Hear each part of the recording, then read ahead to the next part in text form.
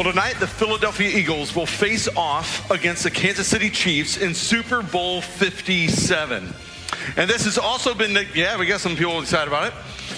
And it's also been nicknamed the Kelce Bowl because older brother Jason Kelce plays for the Eagles, while younger brother Travis is an all-star on the Kansas City Chiefs. Now, if you're familiar with Psalm 127, you might think that Travis has the upper hand because that psalm says, children born to a young man are like arrows in a warrior's hands. And that sure sounds like the way Travis Kelce is an all-star and a threat, an offensive weapon in the hands of his quarterback, Patrick Mahomes.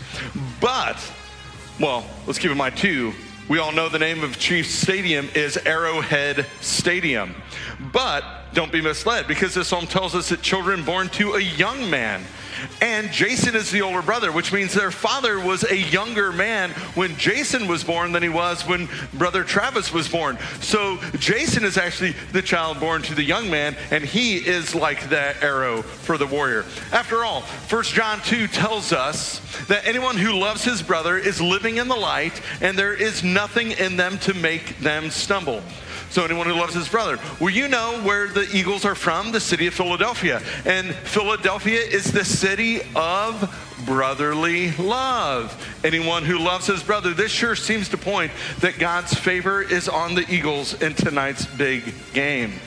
But it's not quite as simple as those few verses might make it sound, because Psalm 120 seems to be speaking again of Chiefs quarterback Patrick Mahomes when it says this: he will punish you with a warrior's sharp arrows. And we know that Patrick Mahomes is a sharpshooter with that football. He can zing that thing anywhere he wants it to go. And Proverbs 7 seems to echo this sentiment as it speaks of the Eagles awaiting the arrow that would pierce their heart.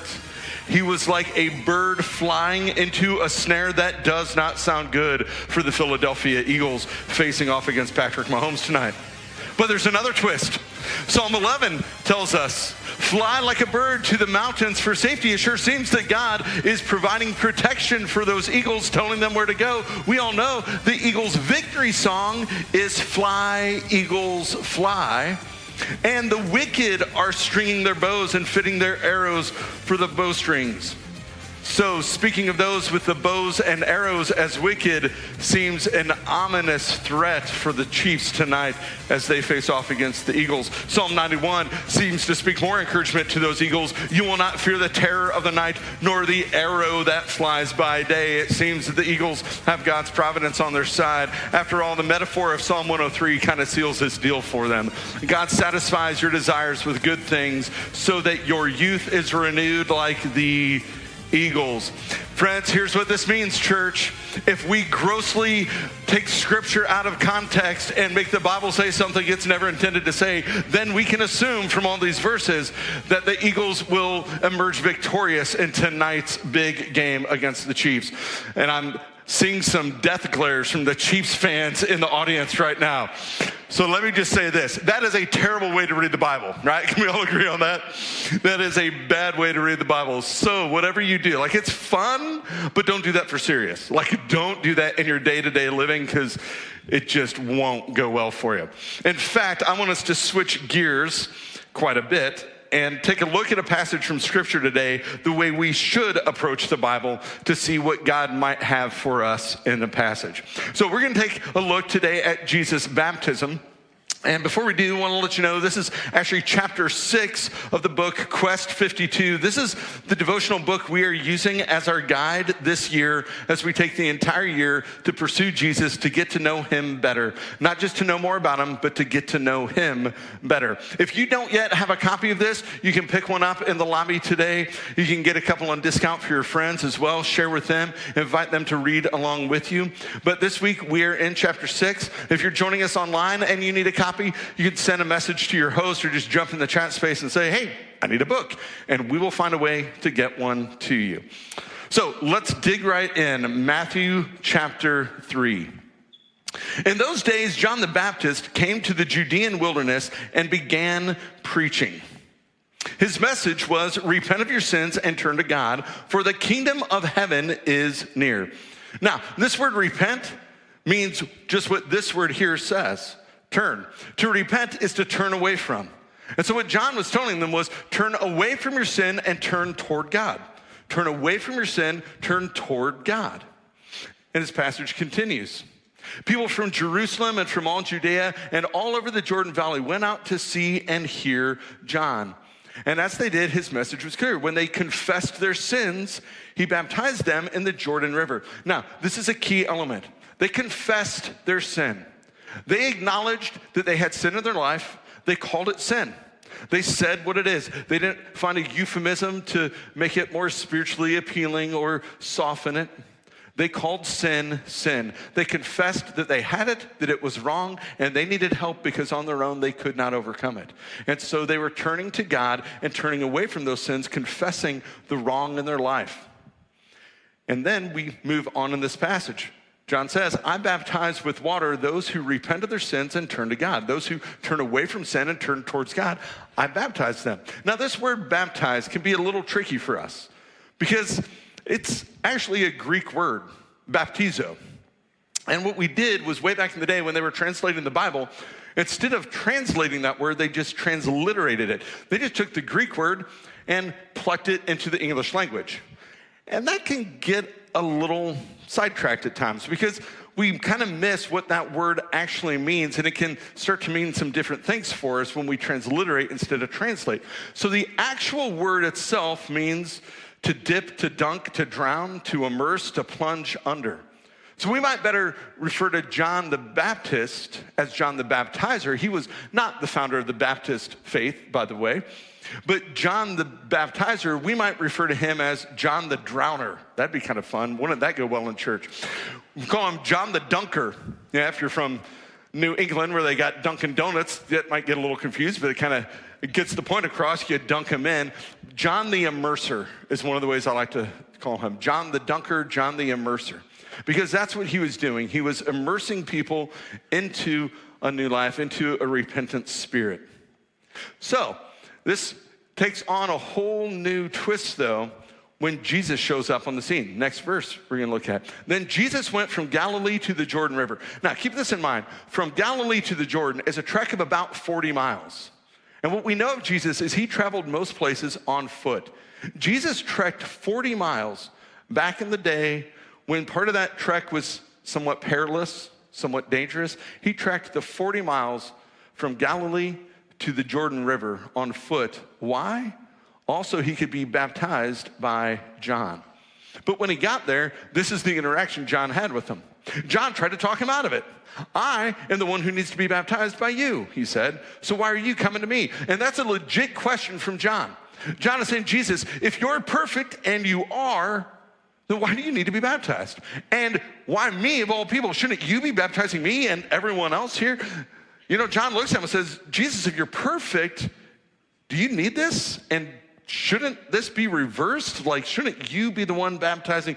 What's going on here? And I love how Jesus responds to him because he answers that question.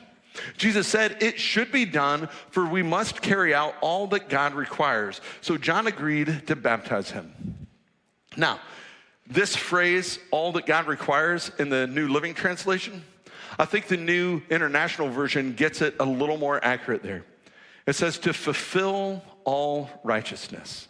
Two key words, fulfill and righteousness. Fulfill, to bring it to completion, to do all that's necessary for something to happen. Now, righteousness can be one of those words that gets really churchy. We talk about righteousness and what it means to be righteous, but what does righteous really mean? Maybe the best way, the easiest way for you to think of it is this. It means to be made right with God. If you are righteous, then you are right with God. So Jesus says, we got to do whatever's necessary and all that's necessary to help all of you be right with God. So then he's baptized. Now, in his baptism, Jesus actually identifies with us. In our baptism, we identify with Jesus and who he is. In our baptism, we identify with him. In his baptism, he was actually identifying with us in our humanness. See, when we are baptized, we look back to the cross. We look back at what God accomplished on the cross to save us from our sins. We look back to Jesus' substitutionary death for us, where he took on our sin, our shame, our guilt, and he wore that on his shoulders on a cross. Fully God and fully man and completely sinless, he died for us to save us from our sins. And so we look back to that, to the death, the burial, and the glorious resurrection. But in his baptism, Jesus was looking ahead to that death and burial and resurrection. He was looking ahead at what was to come. This is a foreshadowing of that event. So just as Jesus was vicariously baptized for us, he then was also substitutionary crucified for us. And he did for us what we could not do for ourselves. Well, after his baptism, Jesus came up out of the water, and the heavens were opened, and he saw the Spirit of God descending like a dove and settling on him. A voice from heaven cried out, "This is my Son, whom I love. With him I am well pleased." We see in this passage 3 sets of 3 in quick succession. And the first 2 of them we just took a look at. The first one is Father, Son, and Spirit. The Trinity, the Godhead, shows up all at once in this passage. Now, when I mention Trinity, let me just tell you, your mind might kind of trying to understand who God is, because it's a difficult subject for us to wrap our minds around. And theologians have wrestled with this for centuries. It's a difficult subject, and part of the reason is because we are finite people with limited capacity trying to understand an infinite, unlimited God. Now, there's some beauty to that, because if we think of it this way, if we could fully comprehend God, that might make us above God, like more powerful than God, smarter than God. I don't want a God that I can fully comprehend. I kind of appreciate that there's some mystery and there's some stuff beyond me, because there's a lot that I don't know, and it's in a lot of areas. I understand how ships float and planes fly, but every time I throw water or I throw a piece of metal into the water or up into the sky, it sinks and it falls back down. So I know the physics, but it's beyond my comprehension of how all that stuff actually works. I'm glad there are people who figured it out much smarter than me. So just because we don't fully comprehend something doesn't mean it's not true. Same as with God. So the Trinity, to help us understand the 3-in-1, the Father, Son, and Spirit, I'm going to give us just a little bit of a clarifying statement for this. There is one God, only one God. And that God exists in 3 equal but distinct persons: the Father, the Son, and the Spirit. Metaphors are helpful, but they always fall short because they're just that. They're a metaphor. They're to help us understand, but they're incomplete. It's going to fail us. But maybe this metaphor could help you. If you think of an egg, you have the shell, the white, and the yolk. You take away one of those pieces, you don't have a complete egg. You've got some eggness, but you don't really have the complete egg. It takes all 3, the shell, the egg, the shell, the yolk, and the white to be the egg. But they're all 3 distinct from each other. They're separate, but they're equal in their eggness. Again, this is incomplete, but that's God. You have the Father, the Son, and the Spirit, all 3 equal in eggness. It takes all 3 to have the Godhead. They are all one God, but 3 distinct persons. I know, I can tell by your eyes. You're right there with me. Like, yeah, okay. So it's challenging, but that's who God is. And in this 3-in-1, they're all present at the same time. The Father speaks, the Spirit descends, and the Son receives. And there we have our second set of the 3. The Father speaks, and he speaks 3 statements that address 3 core issues, questions at the heart of every person everywhere throughout all time. Who am I? Where do I belong? And does my life matter? Do I make a difference? And God speaks directly to that as he speaks to the Son. Who am I? You are my child. You're my son. Where do I belong? Well, I love you. You belong right here in my family. You belong in my love. And does my life matter? Yeah. I'm pleased with you. I notice you. I see you. And I approve of you. Now, you'll notice that when the Father makes that statement to the Son, It's prior to anything Jesus has done in his ministry. Jesus has not yet begun his ministry. In fact, this is like the launch pad for his ministry. Starting point, not ending point. It's kind of how baptism is. Jesus has, to our awareness, not yet performed any miracles. And so prior to any of that, prior to the ministry and the miracles of Jesus, the Father looks at him and says, I'm pleased in you. I'm not pleased because of all the things you've done, of all the things you've accomplished, no, I'm pleased with you because you are my child and because I love you simply as you are. Friends, God speaks that same truth to us at our baptism. For some of you, you've not yet taken that step. You have yet to hear that. Prior to our surrender to God, we are not his children, we are his enemies. But in that decision, when we surrender to God, allow him to lead us and to save us, we transition from enemy to friend to child. We gain the inheritance of heaven.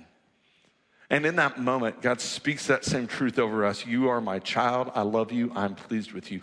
Not because of anything you do or don't do, but simply because of who you are, because I created you to know me, to be in relationship with me, because I love you. I'm pleased in you. The truth we speak here often is that God loves us just as we are. He loves you just as you are. He also loves you way too much to let you stay that way. He's got so much more for you. And so God speaks these statements over him. So we have these three statements made from the three persons of the Godhead, and then we see immediately after that three temptations that Jesus faces. Now, Mark summarizes it in his gospel, make it pretty succinct. At once the Spirit sent him, Jesus, out into the wilderness, and he was in the wilderness 40 days being tempted by Satan. Now, that 40 days in the wilderness is a parallel to the 40 years that the Israelites spent out in the wilderness wandering as they had been tested in their faith and they failed. And what you would see in this passage is that Jesus was tempted, but he prevailed. Now, in our reading this week in chapter 6, Mark Moore gives us some great insights on this. I'm going to let you discover those for yourself. We're not going to get into too much of that right here. But I also want to let you know Matthew and Mark in their gospels give a whole lot more detail to these temptations. They actually outline the three temptations, what happened, what was said, how Jesus responded, all of that. And that's part of our reading this week too. So I encourage you to read that in your Bible this week and to discover the details of that for yourself. We're not going to get too far into the details and the specifics of those temptations, but I do want us to see the pattern and the persistence of Satan and the response and the resistance of Jesus. See, Jesus had been out in the wilderness and he was fasting for 40 days. And at the end of that time, Satan comes to him and begins tempting him. And you can imagine fasting for 40 days. At the end of that, probably pretty tired, pretty lonely, pretty hungry, probably not at your best. If you're anything like me, you'd be very hangry at that moment. And so in that moment, the enemy comes and starts taking jabs at Jesus. And he tempts him from one direction. Jesus resists. He comes at him another direction. Jesus resists. Comes at him another direction. Jesus resists again. Now, I don't know that those three temptations are the only three temptations Jesus faced. I think they're indicative of way more because what we know of the enemy is he just keeps going. He's going to hit us when we're at our lowest and our loneliest, and when we're exhausted, he's going to keep coming at us like he does. He just keeps coming. He's unrelenting. I don't know that those temptations all came at the end. I'm guessing there was much temptation all along those 40 days, and it probably amped up as the time went along. But it's key for us to look at how Jesus responded each time. And one of the things that the enemy did, that Satan did, was he took scripture and he twisted it. He totally turned it on its head to make it say what he wanted it to say, took it out of context, twisted a psalm around so that he could try and take a jab and get Jesus tempted to the point of sin.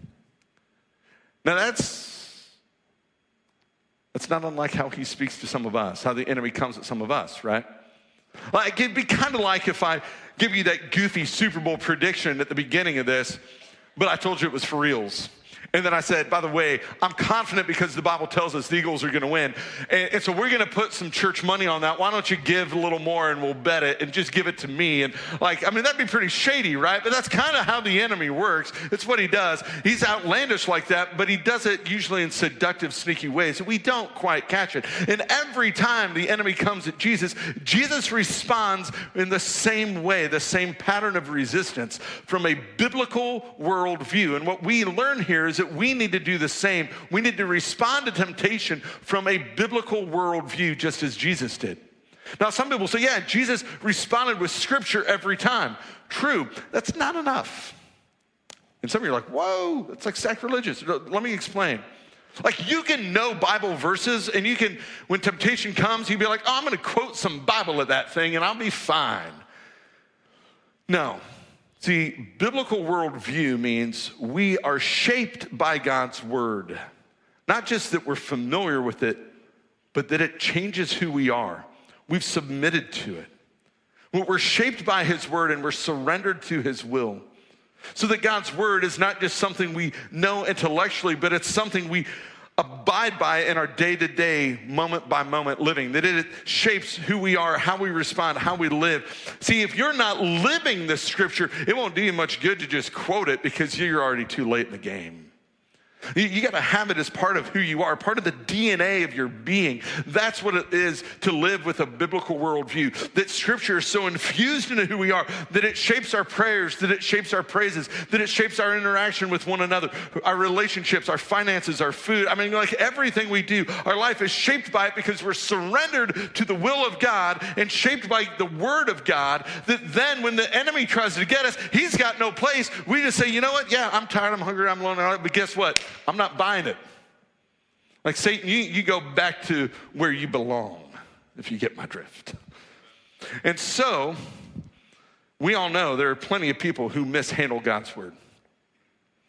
There are people who either by accident or by choice misrepresent the word of God.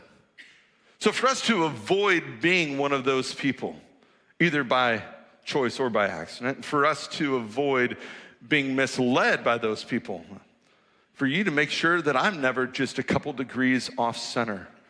We all need to be people who are students of God's word, who rightly handle what his word would say to us.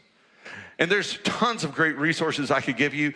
Two that I'm just going to point out to you today that you have easy access to. One of them is Ozark Christian College professor Michael DeFazio's video course, and it's 8 short sessions called How to Read the Bible. And you can access that through our Grow resources on our webpage, okolonacc.org. You can get to it there. If you're watching us online or you're using the sermon notes provided for you, then you'll have the link to that. The other one is the book by Gordon Fee, How to Read the Bible for All It's Worth. And I know I mentioned a book or I mentioned 8 videos. You're like, oh man, like that's a lot. Yeah, maybe. But we all know we spend plenty of time. It's not that we don't have time for these things. It's we don't always make time for it. Like, we got time for social media. We got time to like watch the game and watch the news. Like some of us like, man, you'd be better off like watching this and not watching the news. I mean, there's so much that we make time for elsewhere. This is time well spent. It's well worth it. It will be worth your time investment, because this is what will shape you in the things that will matter most and help you most. Now, I also want to acknowledge that when Jesus was tempted, he was fully tempted. Don't think that because he was God, he was not susceptible to temptation. Because it's true, Jesus was fully God, but he was also fully human. And this is another one of those, right? Like my brain is not big enough for this. But Jesus was fully God, fully human. But scripture tells us that he set all the privilege and the power of his godness to the side so he could embrace the frailty of humanness. And so he was fully human as we are, just without sin. So when he was tempted, he was actually tempted. He wasn't just like going through the motions as like superhero Jesus on the scene to like, I will show you how to resist. No, like he was tempted as we are. In fact, scripture tells us he was tempted in every way as we are. And he resisted not by like flexing his God muscles. He resisted by surrendering his humanity to the will and the way and the word of God, allowing the Spirit to empower him, to lead him, to guide him, to show him where to go. And that's for us as well. It's a biblical worldview. So the beautiful thing about that is that he gets it, and he gets us. Jesus has been where we are. He's been tempted in all the ways you've been tempted. He's been challenged in all the ways you've been challenged, and he understands it. He gets it. But he was also able to resist it, and he shows us the pattern for how. Isn't it great to have a God who gets us, who loves us enough that he would come here to be as one of us, to save us from ourselves? So friends, keep this in mind. When you surrender to Jesus, you will be tempted. The enemy will come at you. It's not a matter of if, it's a matter of when. Oftentimes subtle and seductive, secretive, but every time he's going to try and get you to reverse what you did the moment you surrender to him. Every time he's going to, like when you surrender, you turn from your sin and turn towards God. You repent and turn to God, right? Turn away from sin, turn towards God. The enemy wants you to reverse that, to turn away from God and turn back to sin. Like that's his game plan.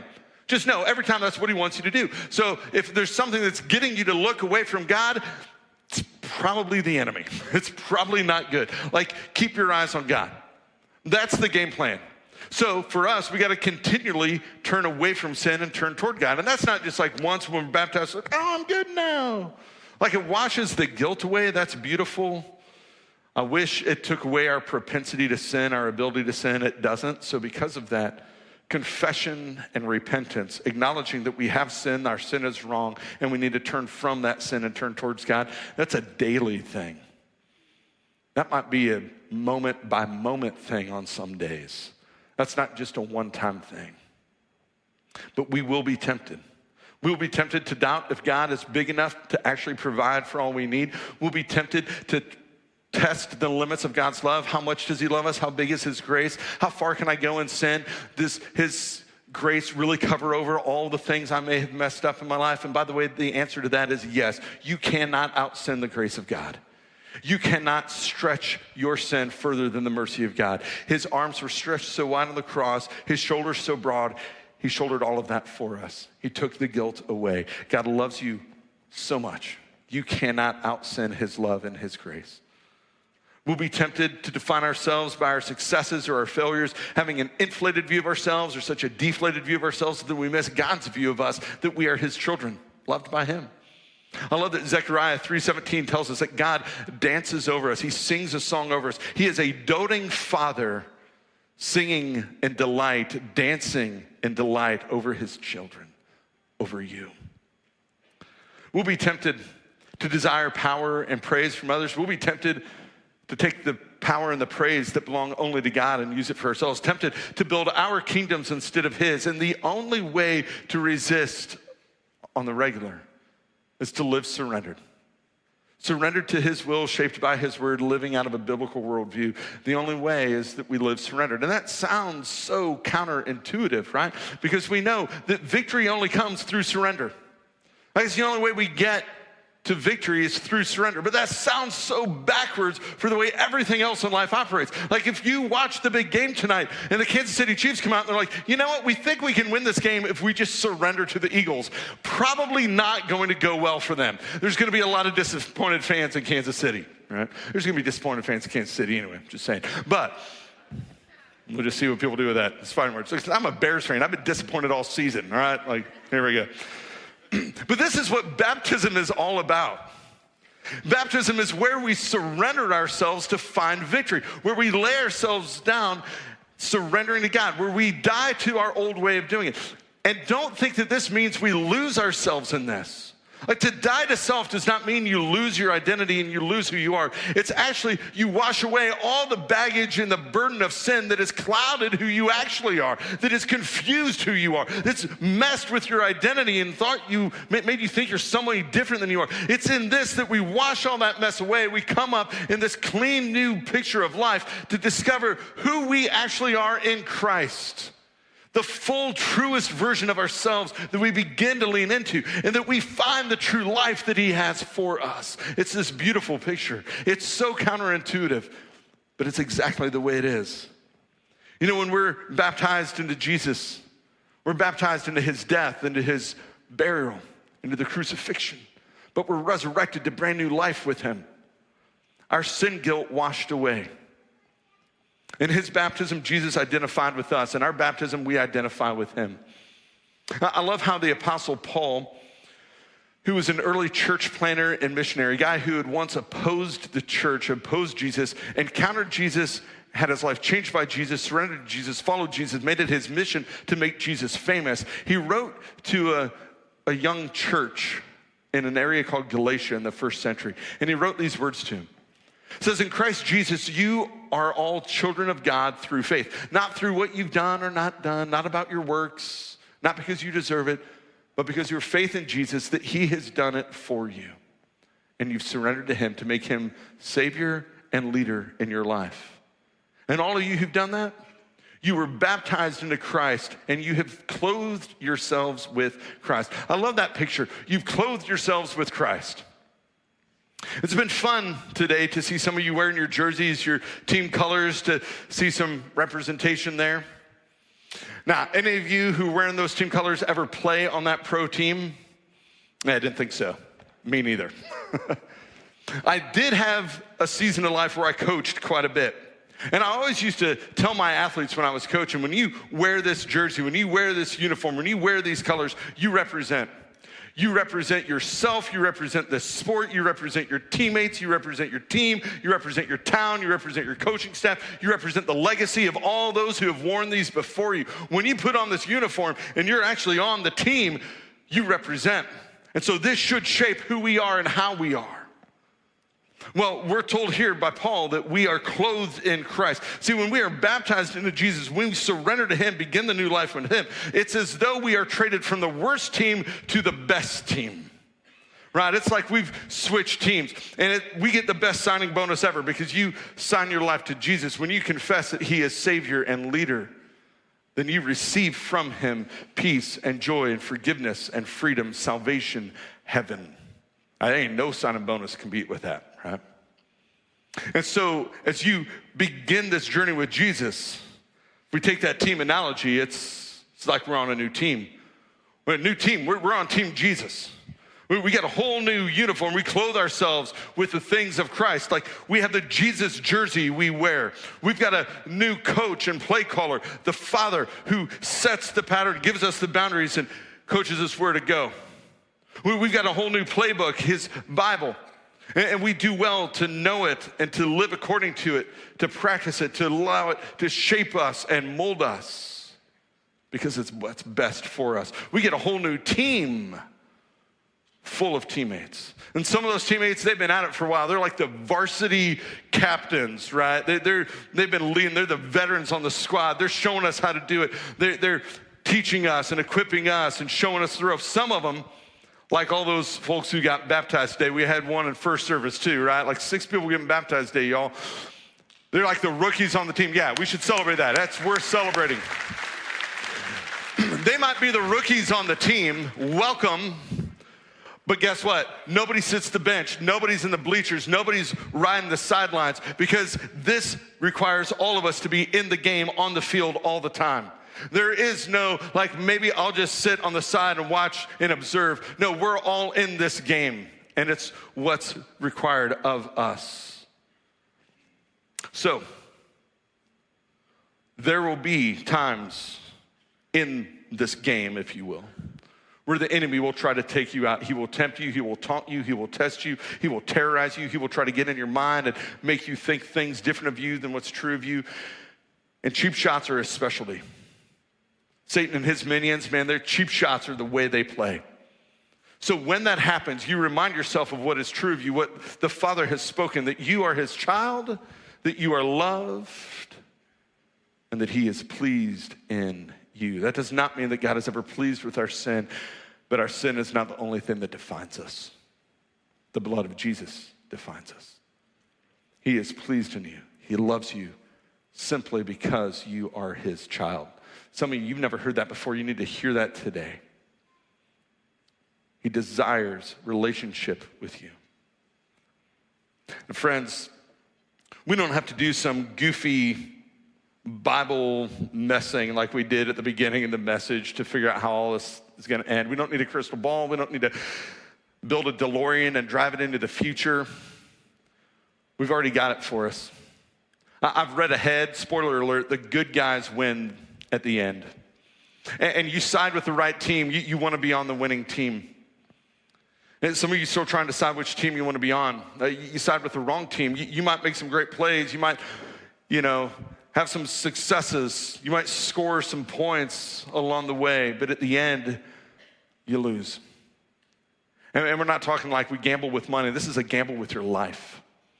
And so to live surrendered is to live in the freedom that Jesus brings. There were those, I guarantee, at the foot of the cross mocking Jesus who thought they won. They thought they had got it. They just didn't know that there was a great play about to happen. The resurrection. Greatest comeback in history. And by the way, if you're one of those people who's like, man, I'm just not sure. I think maybe I've gone too far. I'm going to tell you again, our God is a God who specializes in comeback victories. You cannot be too far gone for the grace of God. He will take whatever has happened in your past. He will redeem it for your better future. So you surrender it to him. He's got you. He's the God of the comeback. He's the God of the second chance. And when he returns for the final victory, when he comes again, man, that's going to be the greatest lopsided victory in history. And all of the world's going to erupt in praise for him, but you better make sure you're on the right side when that happens. So friend, let me ask, have you surrendered to him? You may have gotten wet in the water, but have you immersed your life into Jesus? Have you allowed him to lead, to shape, to guide? Have you surrendered to him? Some of you, you're still deciding which team you want to be on. So let me just give you the same challenge that Ananias gave to Paul. Paul, that church planner who wrote to the Galatians. When Paul encountered Christ, Ananias said this to him. He said, Paul, what are you waiting for? What are you waiting for, man? Get up, be baptized, and wash your sins away, calling on Jesus' name. So friends, some of you, you're not sure. So I'm just going to ask you that same question. What are you waiting for? What's in your way? In a moment, we're going to stand and sing. And as we do, I want to encourage you to be mindful of what we've talked about here today. To give thought, to reflect. For some of you, maybe you've surrendered, but maybe you've gotten to the point where you've just been sitting on the sidelines. Maybe you're up in the bleachers watching other people on the field. Is there a decision that you need to make today to get in the game, if you will? What is the next step God has for you? Do you need to jump into a group? Do you need to serve? Do you need to practice generosity with your time and your abilities, your resources? Well, what's the next step God has for you? And for some of you, man, you've just been beat up by temptation. But you've been fighting alone, forgetting you've got a whole team here to fight for you, to fight on your behalf. And if you've been beat up by temptation, I just want to invite you. We're going to have some folks down by the cross and over here by the baptistry. You can come forward and receive some prayer because you don't have to do it alone. God did not design us to do it alone. And if you're one of those people who has yet to make the decision to surrender to Jesus, I just ask again, what are you waiting for? Today is your day. Today is your day. So let's stand. I'm going to invite you all to stand with me as we pray. I'm going to invite you to take a posture while we pray. Because we said victory only comes through surrender. And the beautiful thing is, it's the same symbol for both. We see that when people are in victory, they raise their hands in victory. So I'm going to invite you, if you have already surrendered to Jesus, you raise your hands high in victory as we pray. And for those of you who have not yet, you raise your hands high in surrender as you surrender to him, because it's only through the hands high of surrender that we get to hold our hands high in victory. So please raise your hands with me. Let's pray. You can keep those hands raised after we pray. You can keep them raised for the song if you want. God, we come to you now. We thank you that you are the God who is victorious, that you rose victorious over the grave, that you rose victorious over sin and shame and doubt and Satan.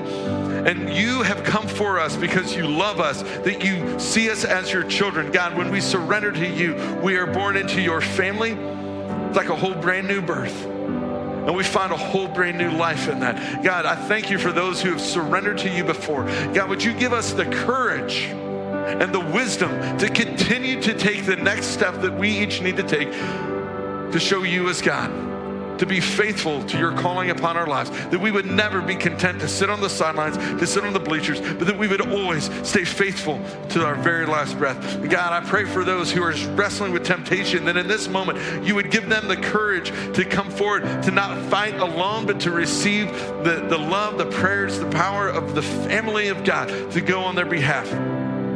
God, that you would give them the courage to resist, that you would give them the wisdom to respond from a biblical worldview to the temptation and the testing of the enemy on them. And God, for all who have not yet surrendered to you, whether in person or online, watching us right now or on demand, God, I pray for them that in this moment, it would be the defining moment of their life where they surrender and they put the old life to death and they're raised up to a brand new life in you. God, we pray that for those here with us right now.